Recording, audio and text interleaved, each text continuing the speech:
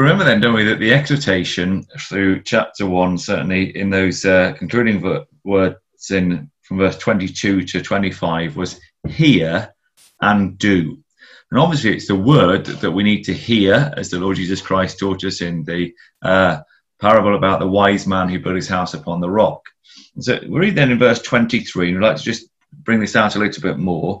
For if any be a hearer of the word and not a doer, he's like unto a man beholding his natural face in a glass. So here's this analogy of looking into a mirror, a glass. And it may well be that this is drawing our minds to the laver, because you might remember the laver was made from mirrors. So on the screen, I'll give you the cross-reference for that from Exodus 38 and verse 8. And the laver was where the priests washed. Now, water is a symbol again of the word. For example, and I've not got this on the screen, but Ephesians 5 and verse 26 speaks of the washing of water by the word. So here in Exodus, Israel had to convert something which was of worldly vanity, that was totally useless in the service of God, into something that was central to the service of God. And so we should use our energy in the things of God rather than the vanities of this life. And this is the definition of what it is to be a doer of the word. This is why we're told that what needs to be washed in the laver was their hands. Can you see that in verse 20 of Exodus 30? Their hands there on the screen, their hands and their feet. You see, the hands and the feet are the limbs that are used in doing. And James reinforces the point in chapter 4 of James. Again, he speaks of the need to be doers of the word. You see that in verse 11. And he writes in verse 8 of James 4, draw nigh to God and he will draw nigh to you. Cleanse your hands, ye sinners. Cleanse your hands, the washing, and purify your hearts, ye double-minded. Of course, the hands were cleansed in the laver. So let's consider then the consequence of these links.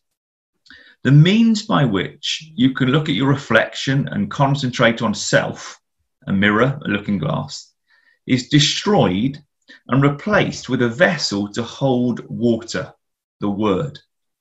But the ability to see reflection is retained now in a different form.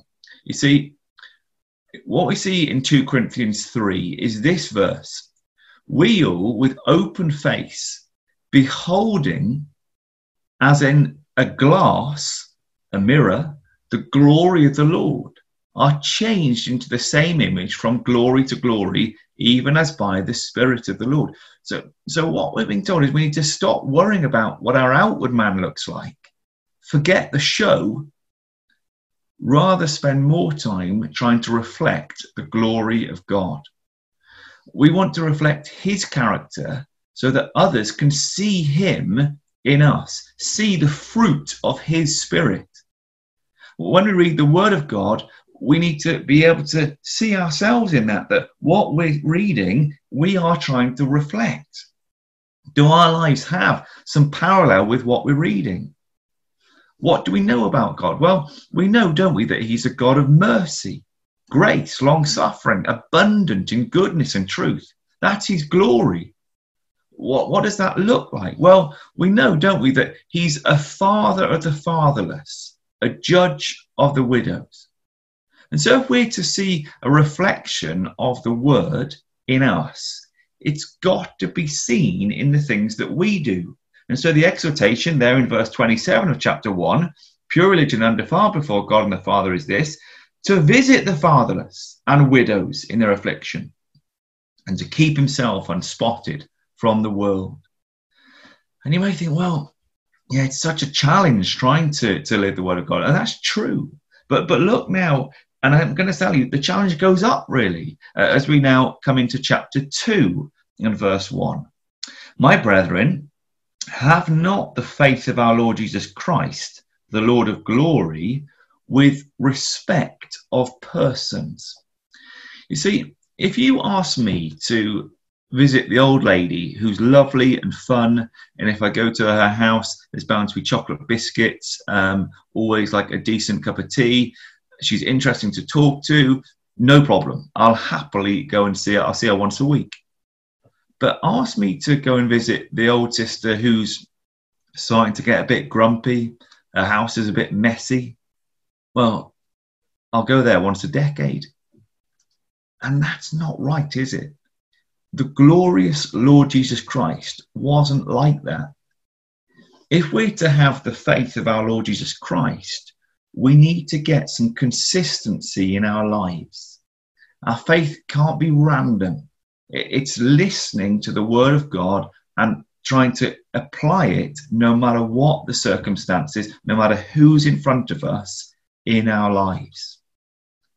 Remember, we saw in chapter 1 that you need to be, we saw it there in verse 19 of chapter 1, swift to hear, slow to speak, and slow to wrath. And we saw that being swift to hear, well, chapter 1 was about that. We have to hear and do. Slow to speak, chapter 3 is about the tongue. Slow to wrath, chapter 4 says, from whence come wars and fightings among you. So we see how that develops. So you might think, well, what's chapter 2 got to do with all this then? Well, there's a key word in chapter 2, and hopefully it's something that you've seen. It's a word which occurs 16 times in the whole letter, and 13 of those occasions are in chapter 2. So what is that key word that runs through chapter 2? Hopefully you're telling me it's the word faith. So I'm going to give you 1 minute to colour the word faith. I went for blue. I don't know what you choose. Faith in chapter 1. Or chapter 2, we're going to go for it first of all. Chapter 2 and verse 1. I see it again halfway through verse 5. I see it again in verse 7, verse 14. Mine have gone a bit faded. Good job on colouring them again. Verse 17, 18, 18 again, 20,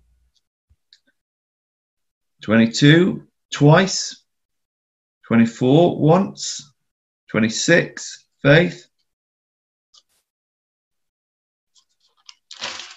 So where else? They're the ones I'm picking up just now. But have a look through them yourself, okay? Use a concordance if needs be. Look up the word. Make sure that you're able to see that. Make your Bible come alive, you know. Make it yours. You'll find that, marking your Bible is a really great way to get into enjoying doing some Bible study. So why have I got you to colour this word faith? Well, going back to this idea that chapter 1, swift to hear, chapter 3, slow to speak, the question I asked is, where does chapter 2 fit in? And of course, it's a development, isn't it, of being swift to hear, because swift to listen, because faith comes by hearing. We've got to hear the word of God. So of course faith fits into this. Our faith comes from the word. And in studying the word, we find out about God's character that was perfectly shown to us through the Lord Jesus Christ. And through him, we come to appreciate that with God, there is no respect of persons. And that in turn has got to then affect our dealings with others. That the word of God should be implanted in our lives. And almost to show us that, to get this idea across, that the word of God has got to be absolutely embedded. You've got to find it all over the place in our lives. It seems to me that James does something which is really unique and very cool. What we see is that the themes of the whole letter are all seen in chapter 1. And so you've now got your next task, okay? So don't worry if you can't get all of these down. Again, if you email me I'll happily send you the PowerPoint, and the PowerPoint will have the answers for you. But just spend a couple of minutes now shooting through. Can you find these themes in the rest of the letter? So there I've got chapter 1, verse 1, 2, 3, 4, 5, 6. So basically every verse in chapter 1 sets up a theme that you'll be able to see further in the letter. Give you a couple of minutes.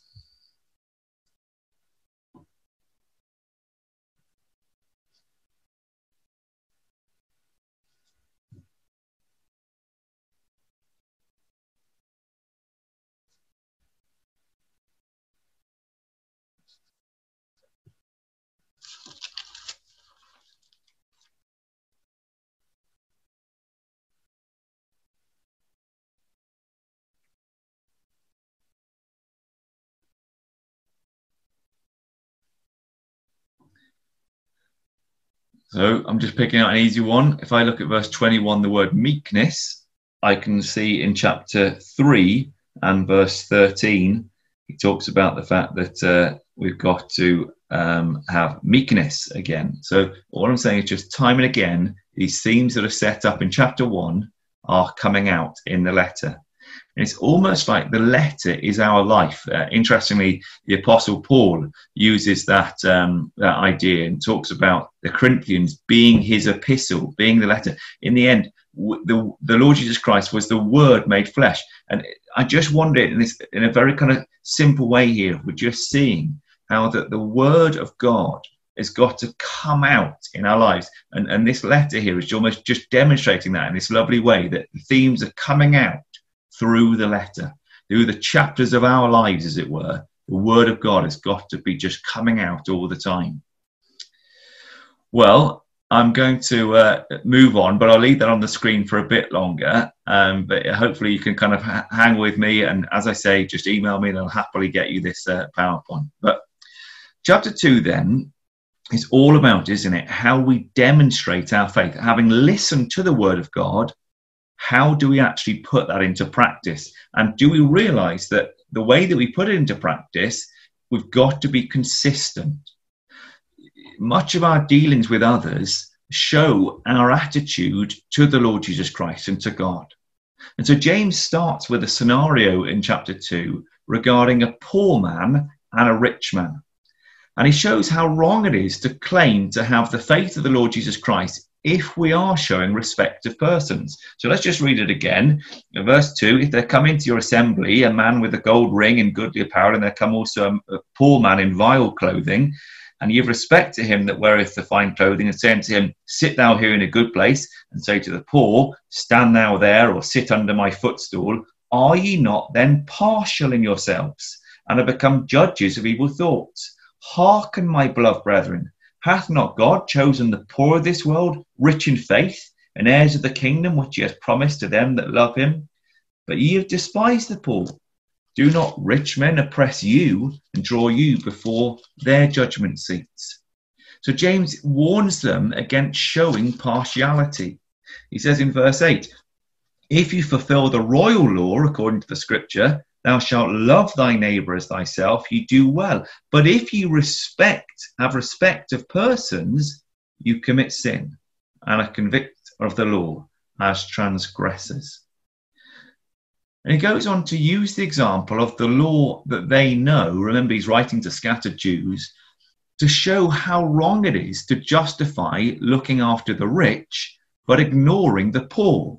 So he says in verse 11, look, whosoever shall keep the whole law and yet offend in one point, he's guilty of all. Verse 10. Verse 11, he that said, do not commit adultery, said also, do not kill. Now if thou commit no adultery, yet if thou kill, thou art become a transgressor of the law. So speak ye and so do ye, as they that shall be judged by the law of liberty. So he's saying, look, if you killed someone, you're just as guilty as someone who's killed and committed adultery. So to look after the rich, but to ignore the poor, you don't have a leg to stand on. But we all do it, don't we? Just think down your ecclesia, like whatever meeting you're in, have a think through the different people in that meeting. Perhaps you can picture them actually sitting in the meeting room and imagine each one of those. Are there some people that you easily talk to, and yet there are others in there who you've perhaps hardly ever spoken to, perhaps even never spoken to? In our lives, we need to be trying to reach out to people and show a consistency in our dealings with others. If we're prepared to treat with mercy, God will treat us mercifully. So speak ye, verse 12, so do as those that are going to be judged by the Lord. If you want God to be kind to you, to judge you with the law of liberty, to be generous, he says, he shall have judgment without mercy that hath showed no mercy. If you can't be kind to others, don't expect God to be kind to you. Mercy rejoiceth against judgment. In our lives, we'll make mistakes. There's no doubt about that. But looking at those verses we've read, there seems to be, to me, a glaring connection to somebody in the Old Testament who made even those mistakes. If I asked you who in the Old Testament did commit both adultery and murder, who would that be? And I'm assuming that you guys are going to say David. Now, what's more, when Nathan, the prophet, came to David in 2 Samuel 12, God sent him to get David to recognize his sin. And at that time, David was told a story by Nathan. Can you remember what that story was about? If you don't, then I'll remind you. It was about a rich man and a poor man. Isn't that interesting that here in James 2, we've just started with a story about a rich man and a poor man, and then we come on to somebody's committing adultery and murder. We're surely thinking of David here. And you see, under the law, David didn't have a leg to stand on. He was condemned to death. What saved David was his faith. Come with me to Psalm 51. So if you've got a pencil, stick it in here in James 2. Let's go to Psalm 51 together. And this is the psalm that David was inspired to write. So he believed that God would have given David these words, which is why they are so helpful for every generation. And here in this psalm, we're going to see words that would have expressed better than even David could have ever put it. Words that help him to come to terms with the fact that he needs forgiveness. And the opening words of this psalm, you can see the context from the title of the psalm, a psalm of David when Nathan the prophet came to him after he'd gone into Bathsheba. And these opening words, have mercy on me, O God, is where James is taking his readers, isn't it? Have mercy on me, O God. This is what we need. But look at verse 16 and 17. David recognizes the problem. He says, thou desirest not sacrifice, else would I give it. Thou delightest not in burnt offerings. But the sacrifices of God are a broken spirit, a broken and a contrite heart, O God, thou wilt not despise. David recognizes there's nothing that he can give. What he needs to do is rely on the mercy of God. And just as David relied on God's mercy, so do we. And we need to reciprocate that mercy to others. The Lord Jesus Christ taught us, didn't he? Forgive us our debts as we forgive our debtors. That is such an important thing. Forgive us our debts as we forgive our debtors. Look at what he says in verse 12 here in Psalm 51. Restore unto me the joy of thy salvation, and uphold me with thy free spirit. The word free is the idea of liberty. That's what the word liberty means, to be made set free. And here David is saying, uphold me with thy free spirit. Now, interestingly, that word free is also translated noble. And you remember that in James 2, he refers to the law of liberty as the royal law. It's the noble law. David recognized God's mercy in his life, and in turn, that then affected his relationships with others. So he then says in verse 13 of Psalm 51, then will I teach transgressors thy ways, and sinners shall be converted unto thee. You see, David, in recognizing that God's free spirit, the law of liberty, that God would be willing to forgive sin if David put his faith in God. David saw that and he says, look, Lord God, if you will uphold me with that free spirit, then I will teach transgressors of thy ways, and sinners shall be converted. I will be willing to help others too because of what you've done for me. And in fact, the next psalm that David writes in relation to this is Psalm 32. So let's just go to Psalm 32. So this is when David has recognized that he's been forgiven. And he says at the beginning of the psalm, blessed is he whose transgression is forgiven, whose sin is covered. Blessed is the man who recognizes how good it is to be forgiven of God. But then notice verse 10, many sorrows shall be to the wicked, but he that trusteth in the Lord, mercy shall compass about him.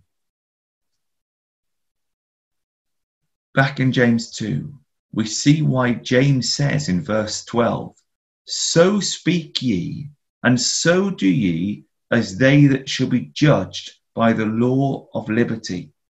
In fact, when we look at the Greek word, eleutheria, it is the word liberty in the New Testament, we find that of the 11 times it's used, 10 refer to the freedom that we have in the Lord Jesus Christ. It was David's faith in his seed, in the Lord Jesus Christ, which meant that the Lord God would judge him not according to the law of works, but according to the law of liberty, by which someone can become free if they have faith and trust in God's mercy. So I know that the example of David is a subtle one here in James 2. It's not that David is mentioned by name, but I do think that the fact that James keeps referring to my beloved brethren, David actually means beloved. So I think we do see David coming through this, and certainly here the adultery, the murder, the story about the poor man, the rich man, they draw us to David. And here I think what we're seeing is an example of somebody who recognized that if they'll put their faith in God and try to live that faith, then God will be merciful to them. Our faith in God's mercy must impact our lives. It did with David. What was shown to him, he then tried to teach and work with others. We've got to do the same. And for anyone who would think that faith is just some ethereal characteristic which we keep with us, James goes on now, doesn't he, to show us the importance of grasping faith is active. Verse 14 of James 2. What does it profit, my brethren, though a man say he hath faith and have not works? Can faith save him? If a brother or sister be naked and destitute of daily food, and one of you say to him, depart in peace, be ye warmed and filled, notwithstanding ye give them not those things which are needful to the body, what doth it profit? Even so, if faith have not works, is dead, being alone. And so he's saying, look, if you just think to yourself that you can just, I've got a faith, but you don't actually live that faith, you're kidding yourself that you've got a faith at all. And it's interesting to note that the examples that are used here are similar to the examples that John the Baptist said to the Jews who came to him. And perhaps we could have a look at this in Luke 3. You can see that on the screen. John the Baptist berates the people for not bringing forth fruit. Now remember, that's what we've got to try to bring forth. The people take him seriously and say, well, what should we do then? And his reply is this: if you've got 2 coats, share them. If you've got food, share it.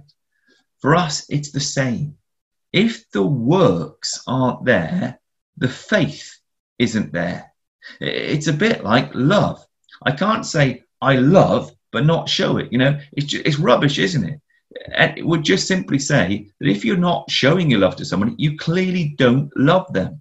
You see somebody's love through their actions, and faith is exactly the same. It's through our actions that we demonstrate our faith, our belief in God.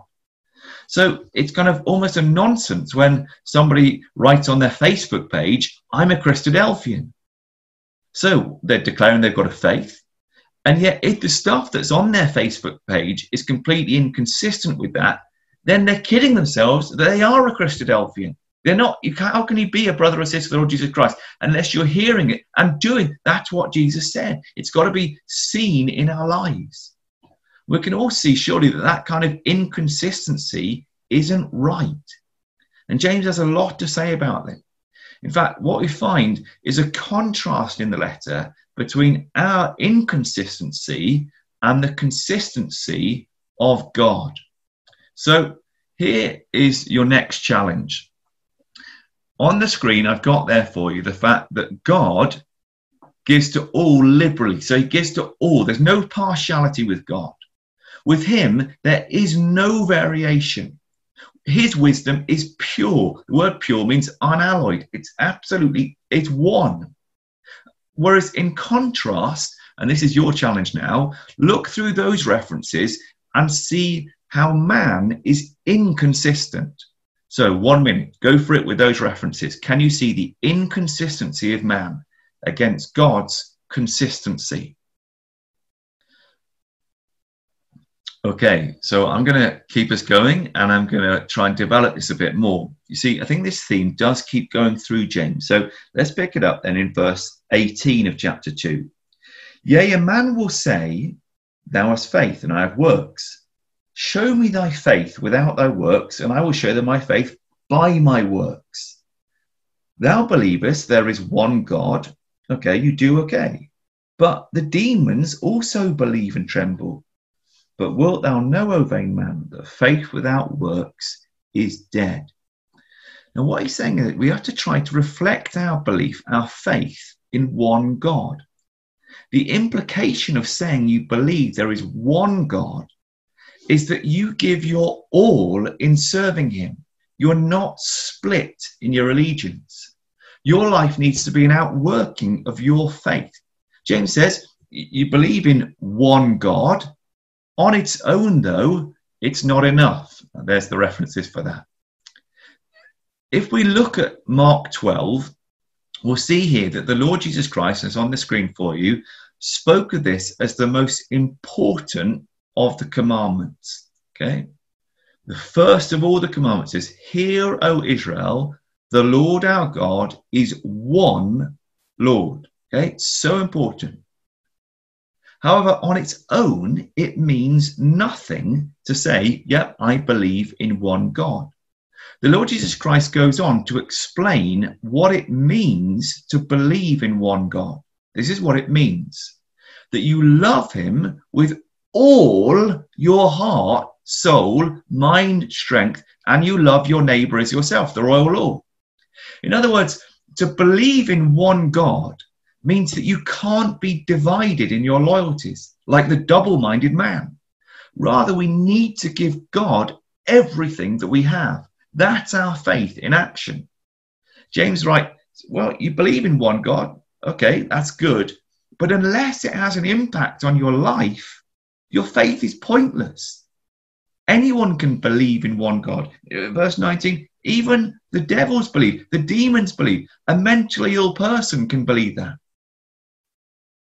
When we think of Jesus healing mentally ill people, and we don't think this is just a random thing to say that even someone with a demon, someone with a mental illness can believe it. We think we've been made here to think. When we think of Jesus healing mentally ill people, there's only one that we can name. His name is Legion. Where do we learn of Legion? Luke chapter 8, where we were with the parable of the sower. Let's go to Luke chapter 8 together. Let's put our marker in James 2, Luke 8.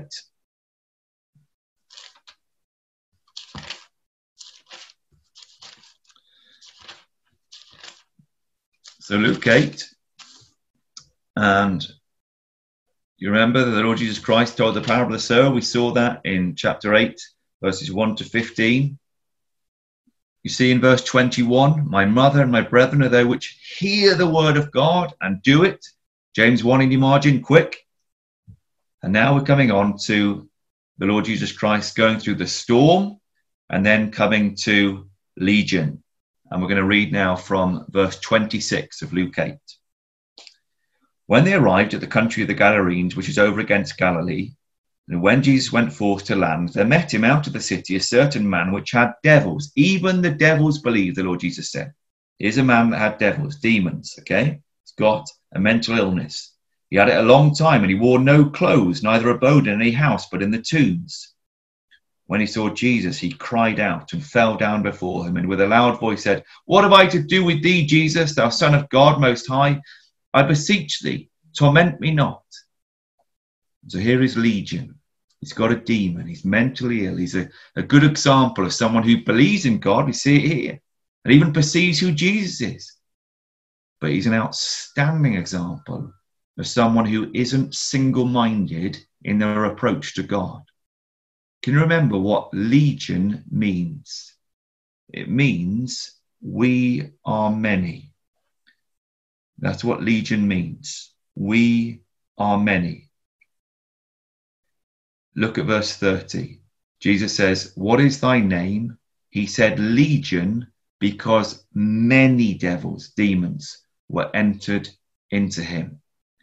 So Legion is an outstanding example of somebody who is at least double-minded. He's double-minded. And so you see now the connections that we're beginning to put onto the screen here.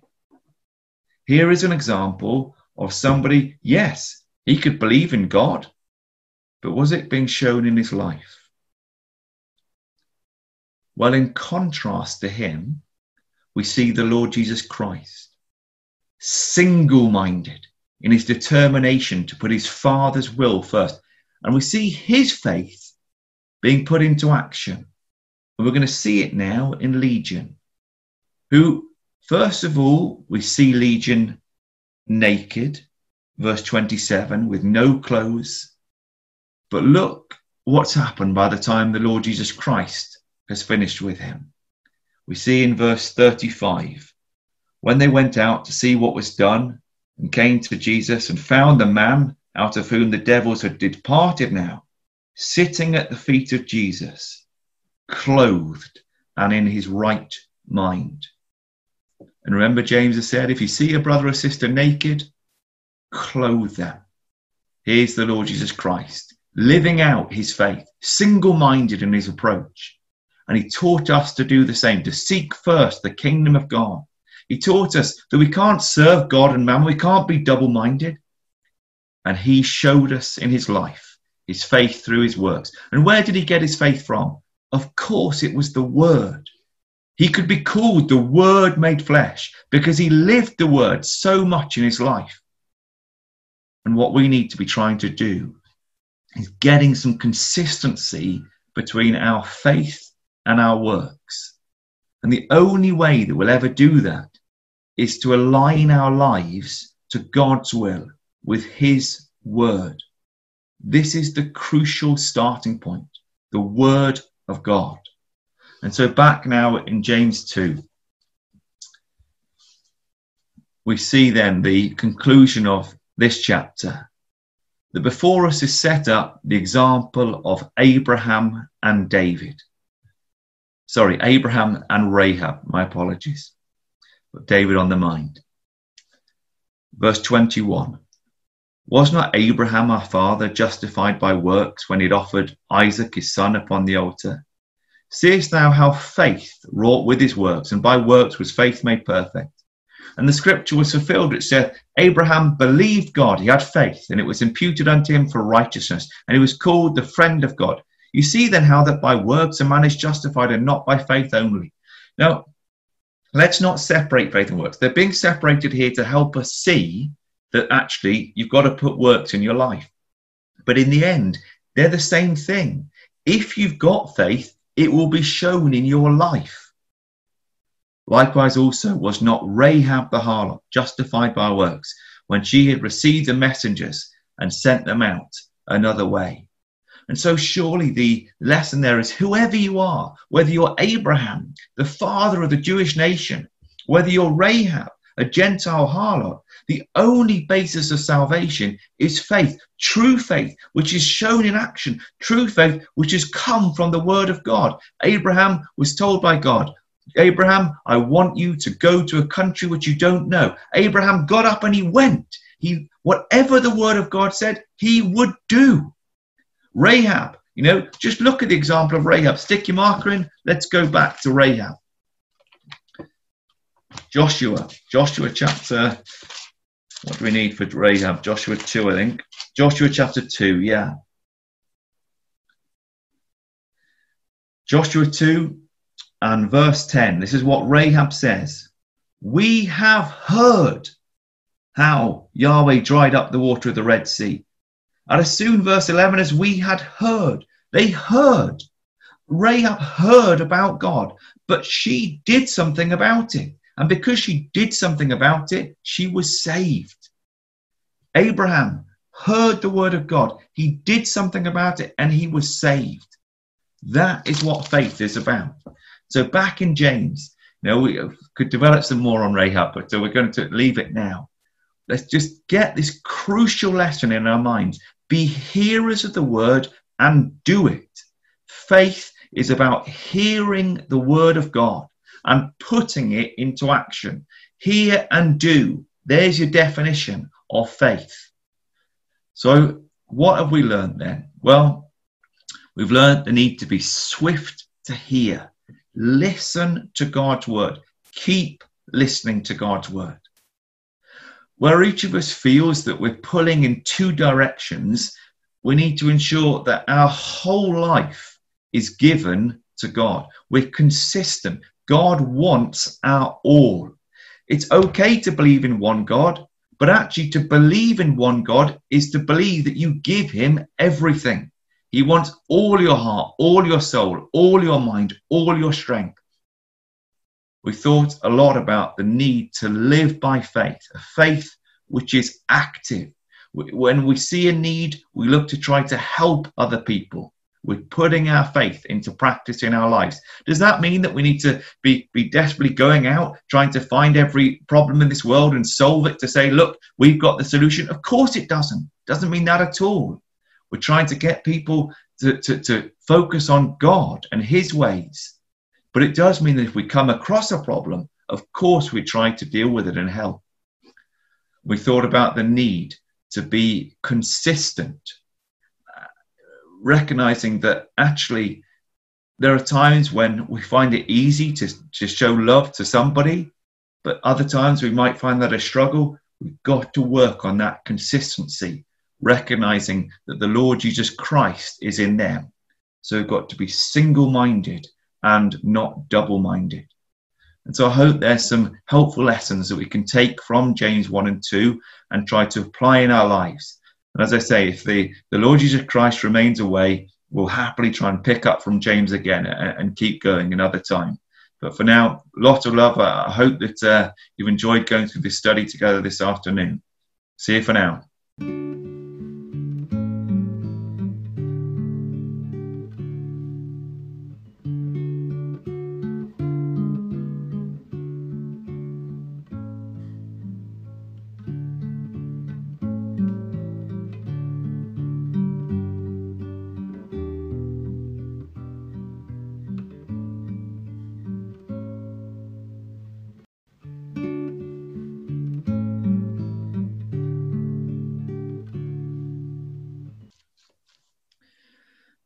So here in Galatians chapter 1, which I believe is likely to be a very early letter in the New Testament, Paul is explaining how that after 3 years in the wilderness following his conversion, he went to Jerusalem. So here we are in Galatians 1 and verse 15.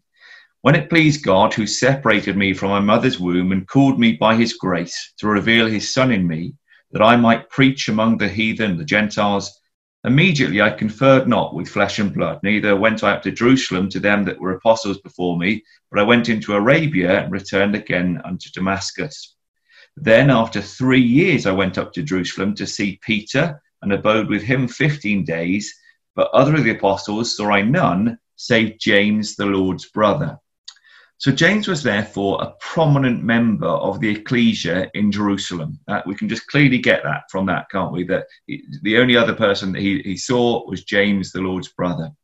And then in chapter 2 and verse 9, we're told that James, Cephas, Peter, and John, who were pillars in the ecclesia. So James then was a pillar in the Jerusalem ecclesia, a really strong member who was helping the ecclesia in Jerusalem.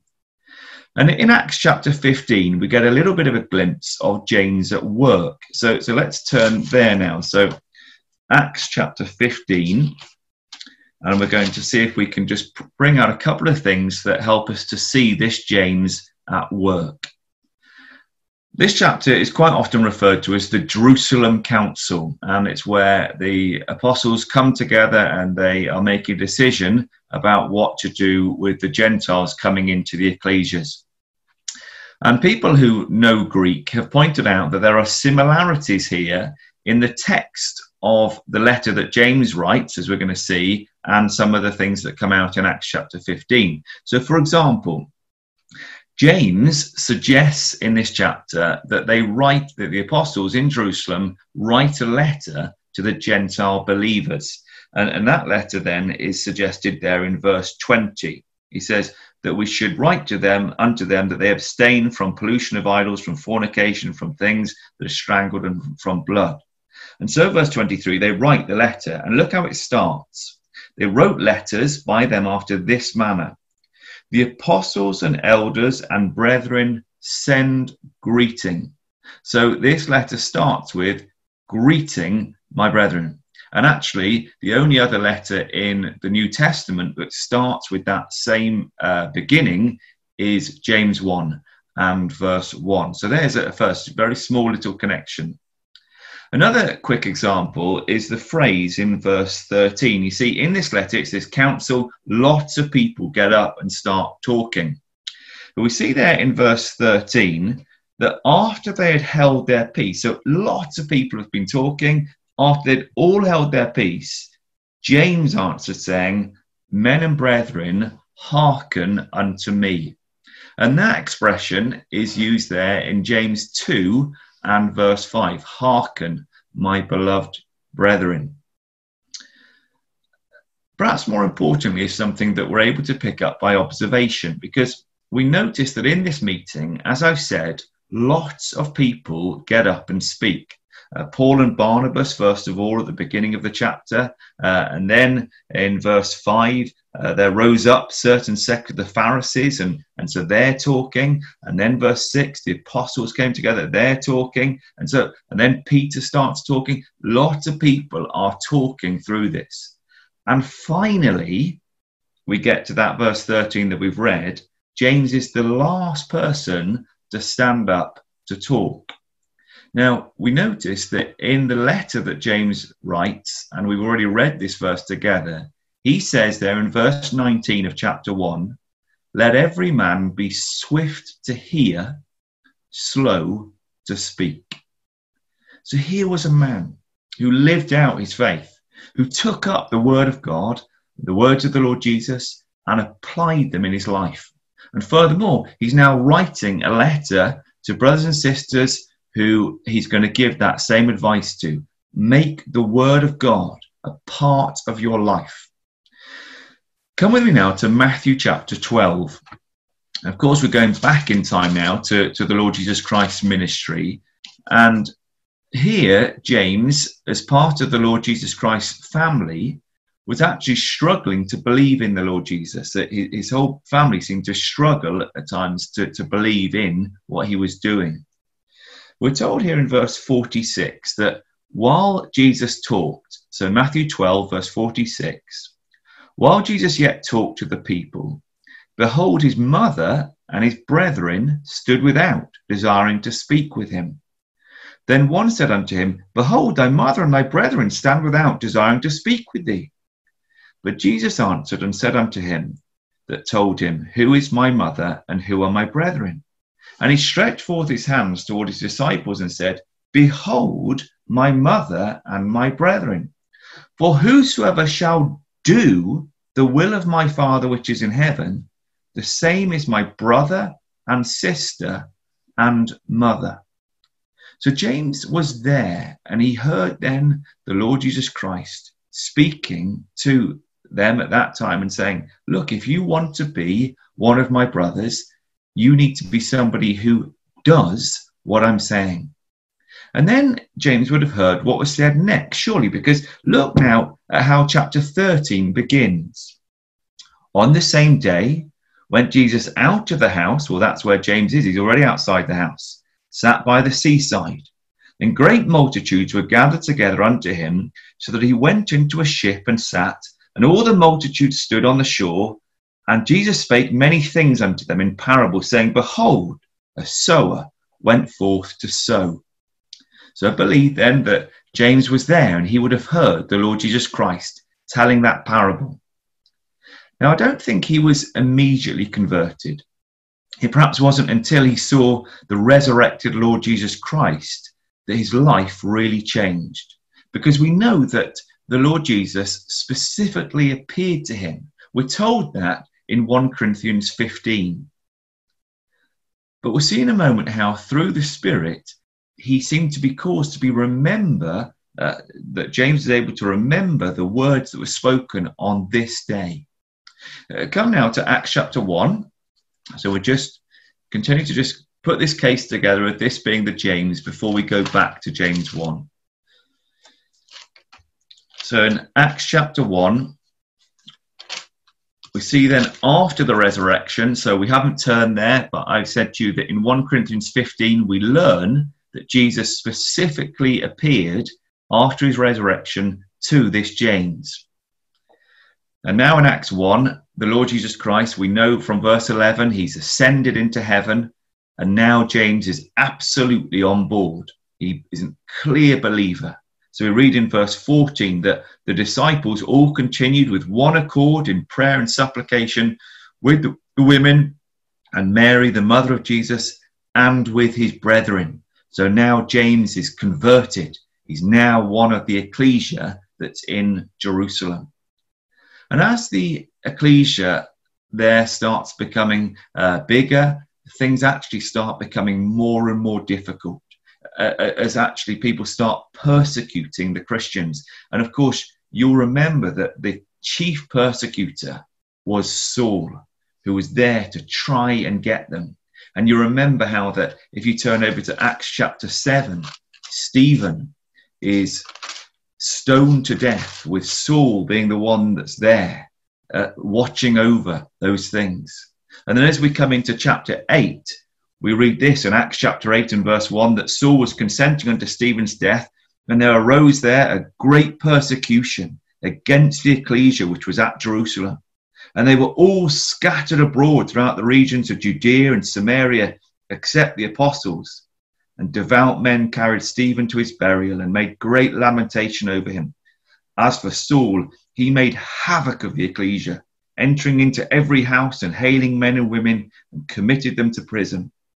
Therefore, they that were scattered abroad went everywhere, preaching the word. And it's these people who James would have known well. He was a pivotal member, a pillar of the ecclesia in Jerusalem. It's these people that we believe that James was writing to. Just notice, these are they in verse 4 that were scattered abroad.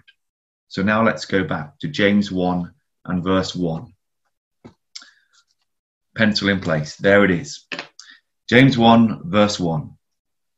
James, a servant of God and of the Lord Jesus Christ, to the 12 tribes which are scattered abroad, greeting. We know who these are. In my margin I've written Acts 8 verses 1 to 4. These are the brothers and sisters who were there in Jerusalem and now scattered. And interestingly, it's this idea of the scattered Jews that caused me to consider the fact that James had been listening to the Lord Jesus Christ tell the parable of the sower. Do you remember on that day in Matthew 12, he was there, Matthew 13, the same day, Jesus told the parable of the sower. And what is it that when we think about scattering, what do you scatter?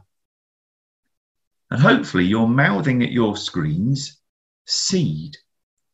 And you know, there are a number of allusions to the parable throughout this letter. And actually, painful as this might be, that I'm going to suddenly be quiet for a bit, and I can't see you on the screen, so I'm just trusting you can have a crack at doing this. I want you now to spend some time, and I'm going to just be quiet for a few minutes, while you look for themes of the parable of the sower running through James.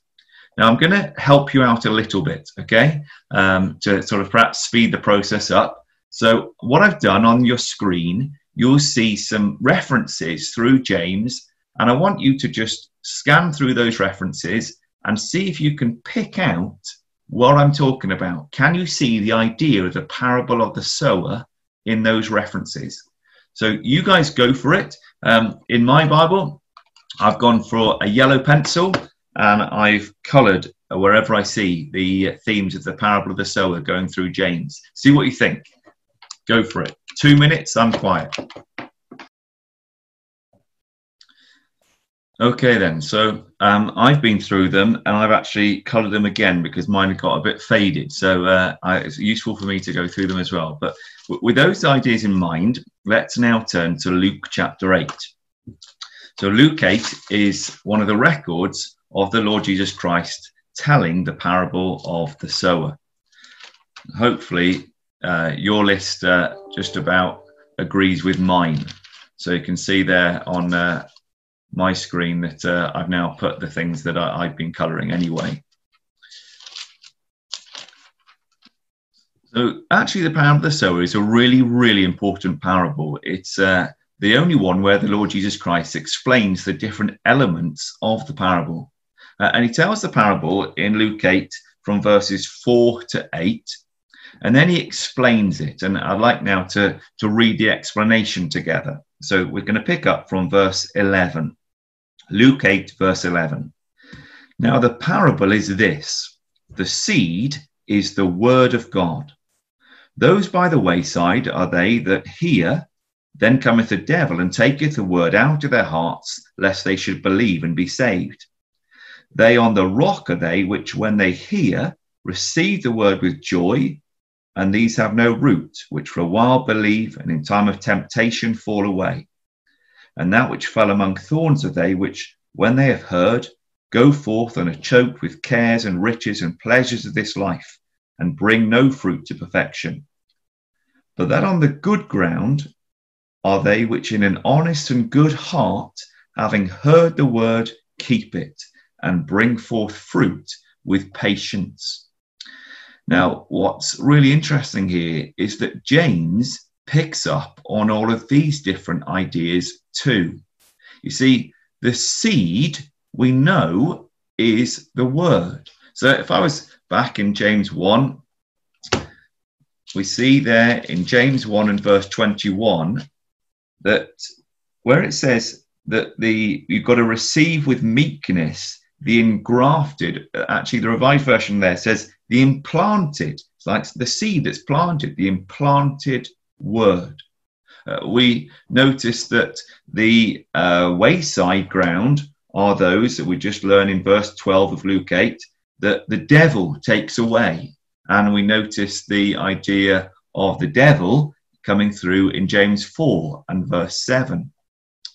The stony ground, we learn, are those who have the trials of life, and the sun in the parable represents the trial, the heat, the difficulty of going through that. And James 1 and verse 11, the sun is no sooner risen with a burning heat. It's speaking there of the temptations, the trials of our lives. Just as the Lord Jesus Christ explains that the thorns, we learn in Luke 8 and verse 15, are those who are choked with the cares and riches and pleasures of this life. Well, if I was looking at James 5 and the opening verses there, or verse 2, your riches are corrupted. In fact, I can see as well, he says in verse 5, you have lived in pleasure on the earth. So there's the thorns, the thorny ground coming through in James's letter. Those who are carried away with the riches and pleasures of this life. And of course, the good ground is the ground which brings forth fruit. And hopefully you've already coloured in that there in James 3 and verse 17 and 18. You've got the idea that we've got to be full of mercy, of good fruits.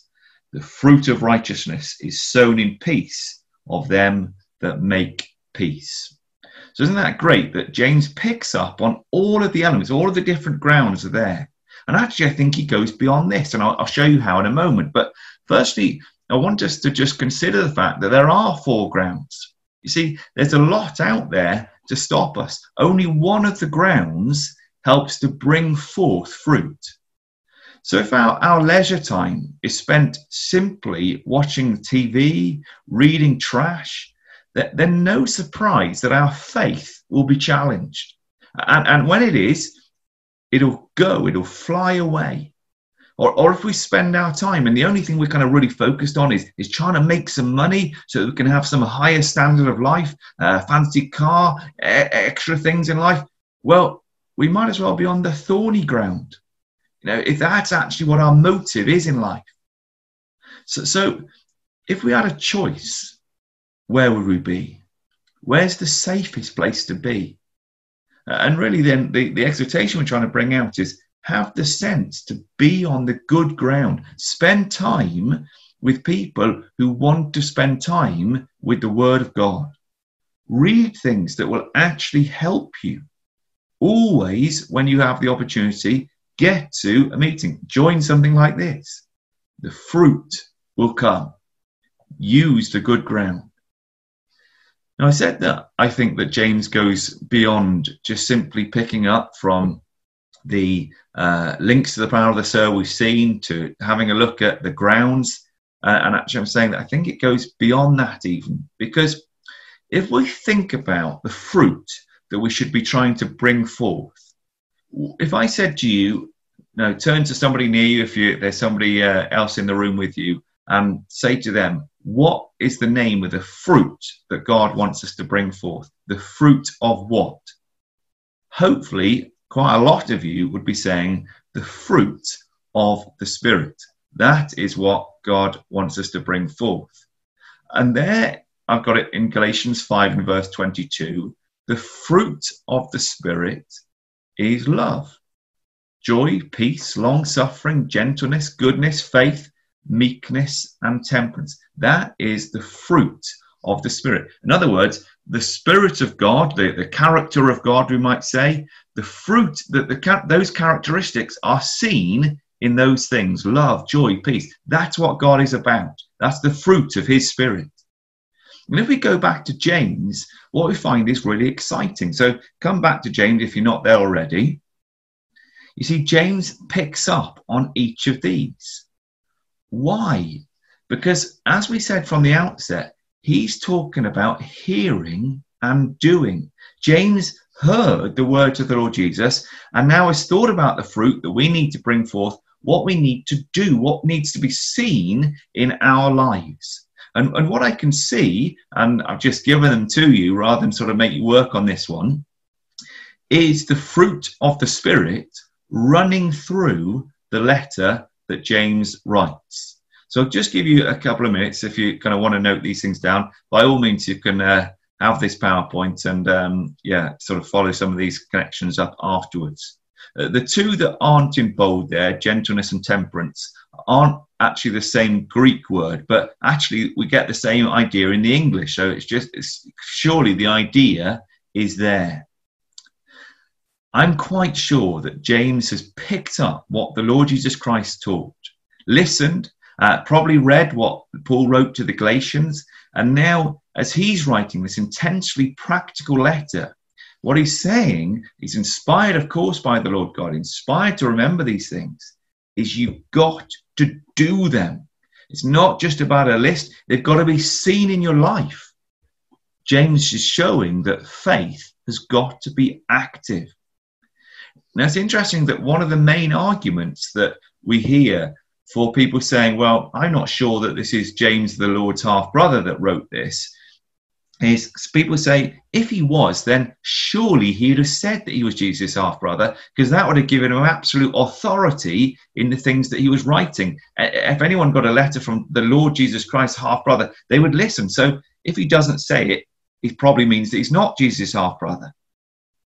But I think that's really mistaken, because now we've done the background research, we see exactly why he wouldn't have written down that he was the Lord Jesus Christ's half-brother. He knew that to be a blood relation of the Lord Jesus Christ was irrelevant. The Lord Jesus Christ said, didn't he, that you want to know who my mother and my brothers are? My mothers and my brothers are those who hear the word of God and do it. What made him a brother was because he wanted to do what the Lord Jesus Christ was saying. That's what it is to be a brother of the Lord Jesus. In fact, he writes in the letter, James does, we shouldn't be a respecter of persons. It doesn't matter whether you're a Jew. It doesn't matter whether you are linked to a Christadelphian family. What matters is, are you looking to listen to the word of God and do it? That's what makes you in the family of God. That's what makes you a Christadelphian, a brother or sister of the Lord Jesus Christ. What made James a brother was to be a doer and not a hearer only. And so by saying in James 1 and verse 1, James a servant, he was proving he was the Lord's brother, because he was someone who served, someone who does. And what's lovely is he's ensuring that those he's writing to know that they're part of that relationship too. And 15 times through this letter, James refers to brethren, often beloved brethren. And of course, he's saying you can have this relationship with the Lord Jesus Christ too. You can be brothers with us. And so I'm going to give you another 1 minute this time. I went for orange. You can choose whichever color you like. 15 times. I want you to see if you can fly through and find the brothers, the brethren. First one, chapter 1, verse 9. Let the brother, color in brother. Chapter 1, verse 16. Do not err, my beloved brethren. Chapter 1, verse 19. Wherefore, my beloved brethren. Chapter 2, verse 1. My brethren. Chapter 2, verse 5. Hearken, my beloved brethren.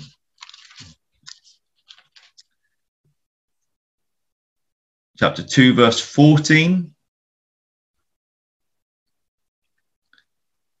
15. 3, verse 1. 3, verse 10. 3, verse 12. 4, verse 11. 3 times in verse 11. Brethren, brother, brother. Same word. Chapter 5, verse 10. Chapter 5, verse 12.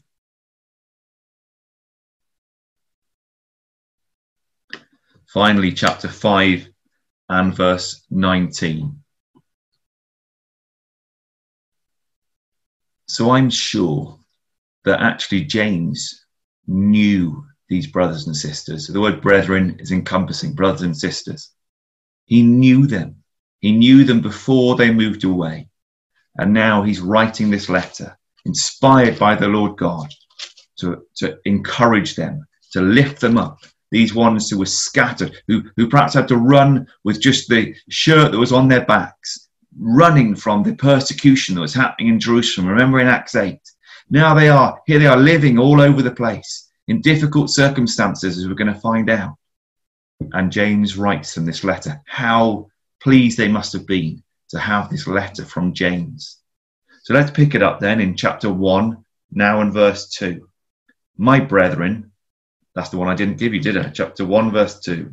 My brethren, count it all joy when you fall into diverse temptations. So remember, they're going into these trials. They've run away from the difficulties of Jerusalem, where they were being, some of their friends would have been put into prison, tortured, killed.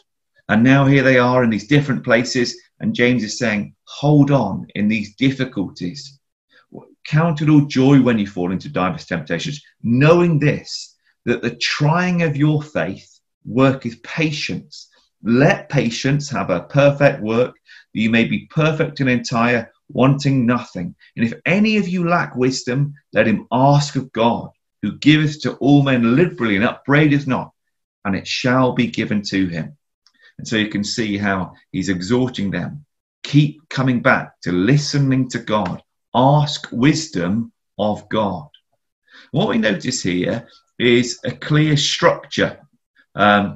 So this is the first thing. That was my little thing for you to sort of say to you, mark up your Bible. So, we did that with brethren, and I chose the wrong color. I put yellow on the screen, and we should have used orange.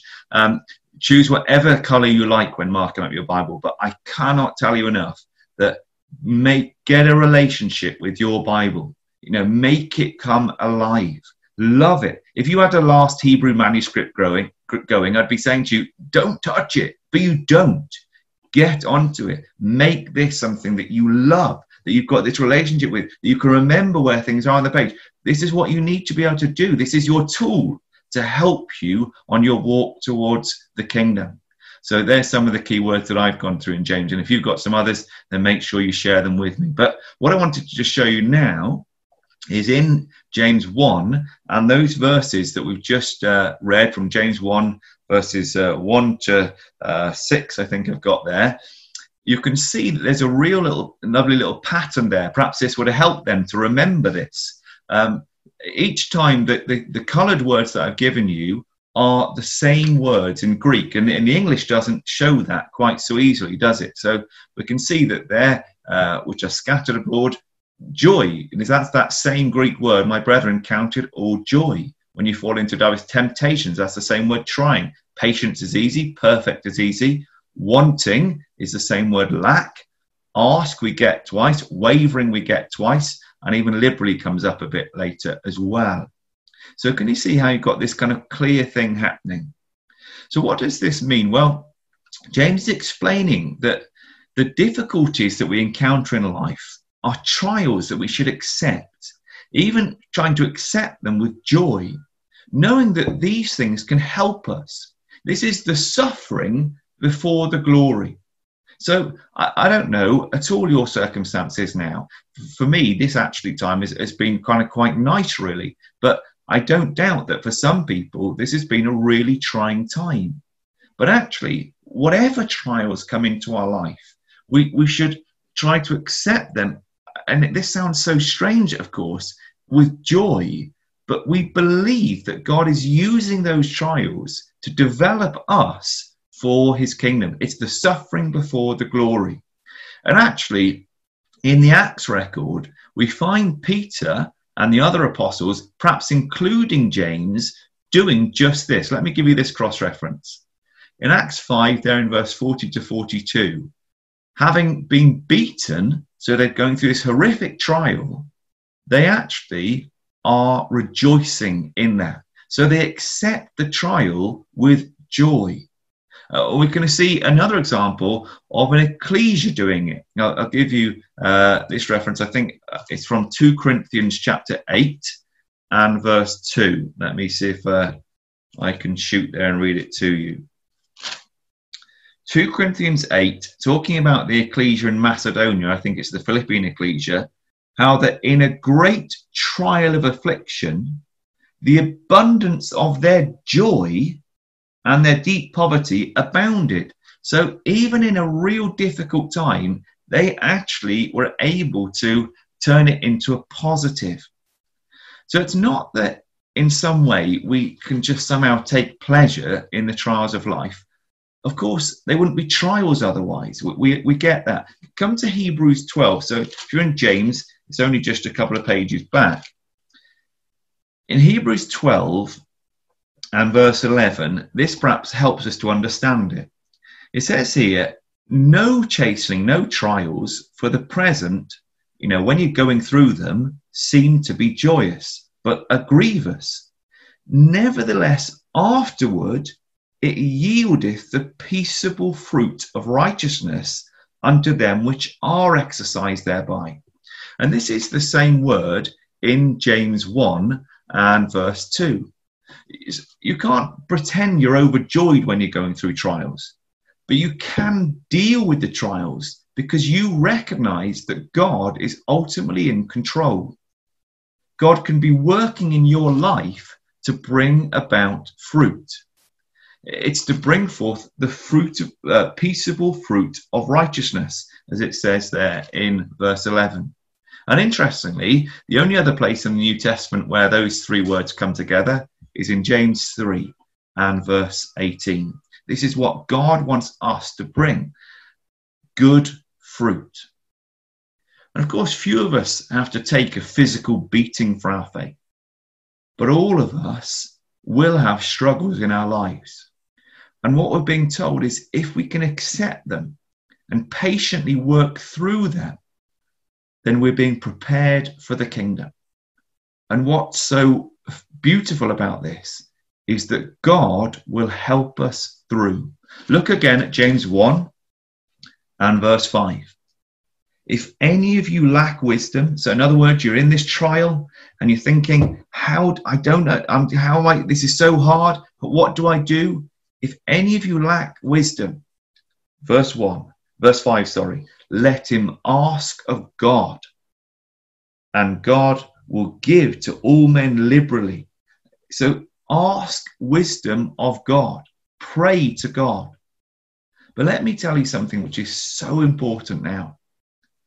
God will give us wisdom if we're single-minded in our desire to hear his wisdom. Look at this. Let him ask of God that giveth to all men liberally and upbraideth not, and it shall be given him. But let him ask in faith, nothing wavering. For he that wavereth is like a wave of the sea, driven with the wind and tossed. Let not that man think that he will receive anything of the Lord. A double-minded man is unstable in all his ways. And you might say, well, of course I'm double-minded, because that's why I need wisdom. I'm not sure what to do.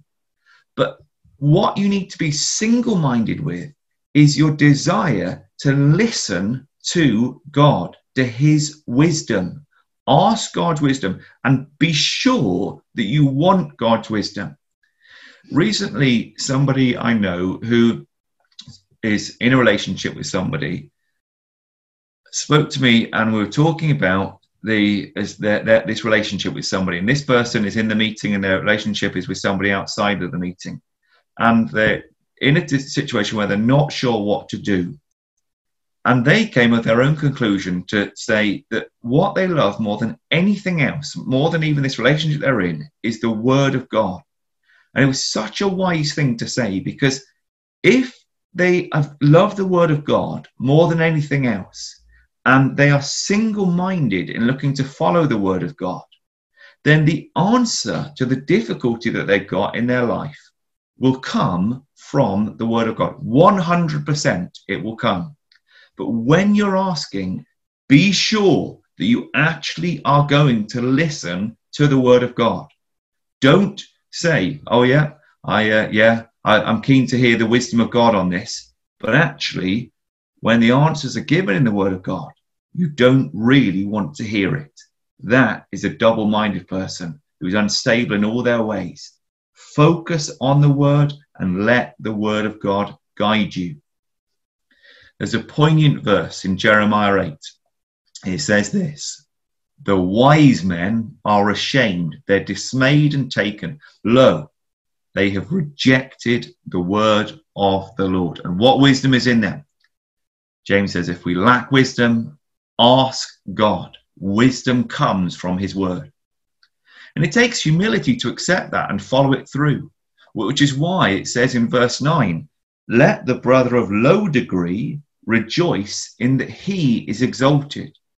The word low degree there is used 8 times in the New Testament. The first is regarding the Lord Jesus Christ, who says in Matthew 11, he is meek and lowly in heart. Another occasion that it's used is in actually James 4 and verse 10. Humble yourselves in the sight of God.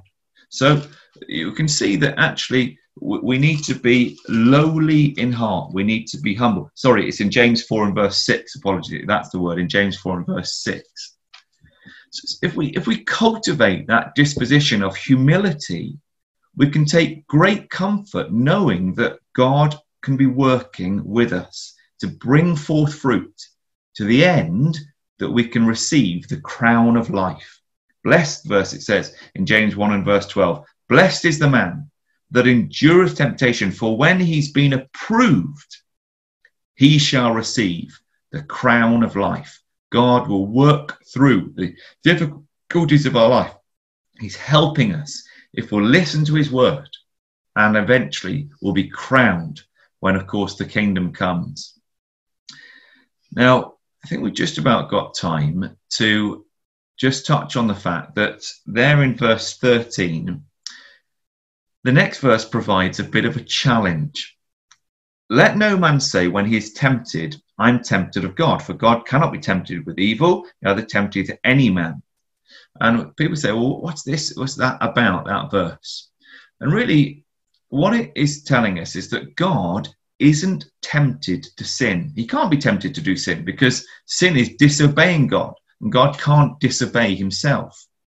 And with that comes a warning that not only is God not tempted to do wrong, but God never tempts man with a view to cause us, man, to do evil, to sin. Sin comes from within us and it leads to death. And that's such an important thing. We've got to own our sin. When we go through the trials of life, when we do things which are wrong, you've got to own your sin. So verse 14, every man is tempted when he's drawn away of his own lust and enticed. Then when lust hath conceived, it bringeth forth sin, and sin, when it is finished, bringeth forth death. Do not err, my beloved brethren. Don't misunderstand that. You've got to own your sin.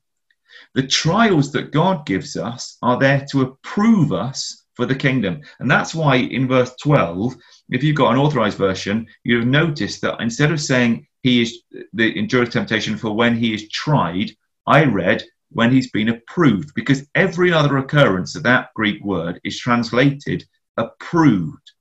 God gives us trials to approve us for the kingdom. That's why he's doing it, to help us, to mold us for the kingdom. He's never giving us something to try us so that we might sin. God isn't interested in us sinning. He doesn't want us to sin. So never blame God for our sins. Don't ever say, well, this wretched nature that I've got, it's God's fault that he's given it to me. This is why I'm sinning. Or God has put these things in my life. This is why I'm sinning. Never, ever blame God for sin. Own your sin. Recognize you, through your own lust, bring about sin. Ask for God's forgiveness. Actually, here you're going to see an amazing contrast between what man brings in and what God brings in. Because in this section, we're going to see now a word that's only used here in James, found nowhere else in the New Testament. And the first occurrence of the word is here in verse 15. When lust hath conceived, it bringeth forth sin, and sin, when it is finished, bringeth forth death. So sin brings forth death. Now, in contrast, we're going to see what God brings forth, because there in verse 18 is the only other occurrence of that word. Of God's own will, he brings forth the word of truth. Now, isn't that just such a great contrast? The unstable man, his lust brings forth death, and our unchanging God, there in verse 17, every good gift is from above, cometh down from the Father of lights, with whom is no variation, neither shadow of turning. He brings his word, which can bring us life. How awesome is that? Look at this. Own your sin. Recognize when you're going through trials that when you fail, you fail. It's you that's sinning. But recognize that God is there to save. He is looking through his word to bring about life. It's him who's going to save our souls. And of course, it's the word that can save us. Look at it there in verse 21. Wherefore, put away all filthiness and superfluity of naughtiness, the things that we do when we're tempted to do wrong. Put all that away and receive with meekness what God gives us, the engrafted word, which is able to save your souls. Now, that phrase, save your souls, it sounds similar to me to SOS. Write it down somewhere. SOS. Save our souls. When do people use that? Well, it's like when the ship is going down, isn't it? Save our souls. The SOS call goes out. For us, the thing that can save souls, what can save lives, is being willing to look to the word of God and implant it in your life. We're not looking into the word for the sake of it. We're looking into it to try and change us. Verse 22, be ye doers of the word and not hearers only, deceiving your own selves. For if any be a doer of the word and not be a hearer of the word and not a doer, he's like unto a man beholding his natural face in a glass. He beholds himself, goes his way, straightway forgetteth what manner of man he was. But whoso looks into the perfect law of liberty and continueth therein, he being not a forgetful hearer, but a doer of the work, this man shall be blessed in his deed. And hopefully there you've just seen the couplets, hear and do. There in verse 22, be ye doers of the word and not hearers only. There in verse 23, for if you be a hearer of the word and not a doer. And there at the end of verse 25, being not a forgetful hearer, but a doer. Hear and do. Hear and do. Hear and do. And your margin might tell you that that's picked up from Matthew chapter 7, where the Lord Jesus Christ told a parable about a wise man. Remember? Listen, wisdom. If any of you lack wisdom, where do you go? Well, what does a wise man do? We know in Matthew 7, we've got the parable about the wise man who built his house upon the rock. And this is what the Lord Jesus Christ did. When he told this parable, he said in Matthew 7 and verse 26, everyone that heareth these sayings of mine and doeth them not shall be likened unto a foolish man which built his house upon the sand. What we want to be is the wise man.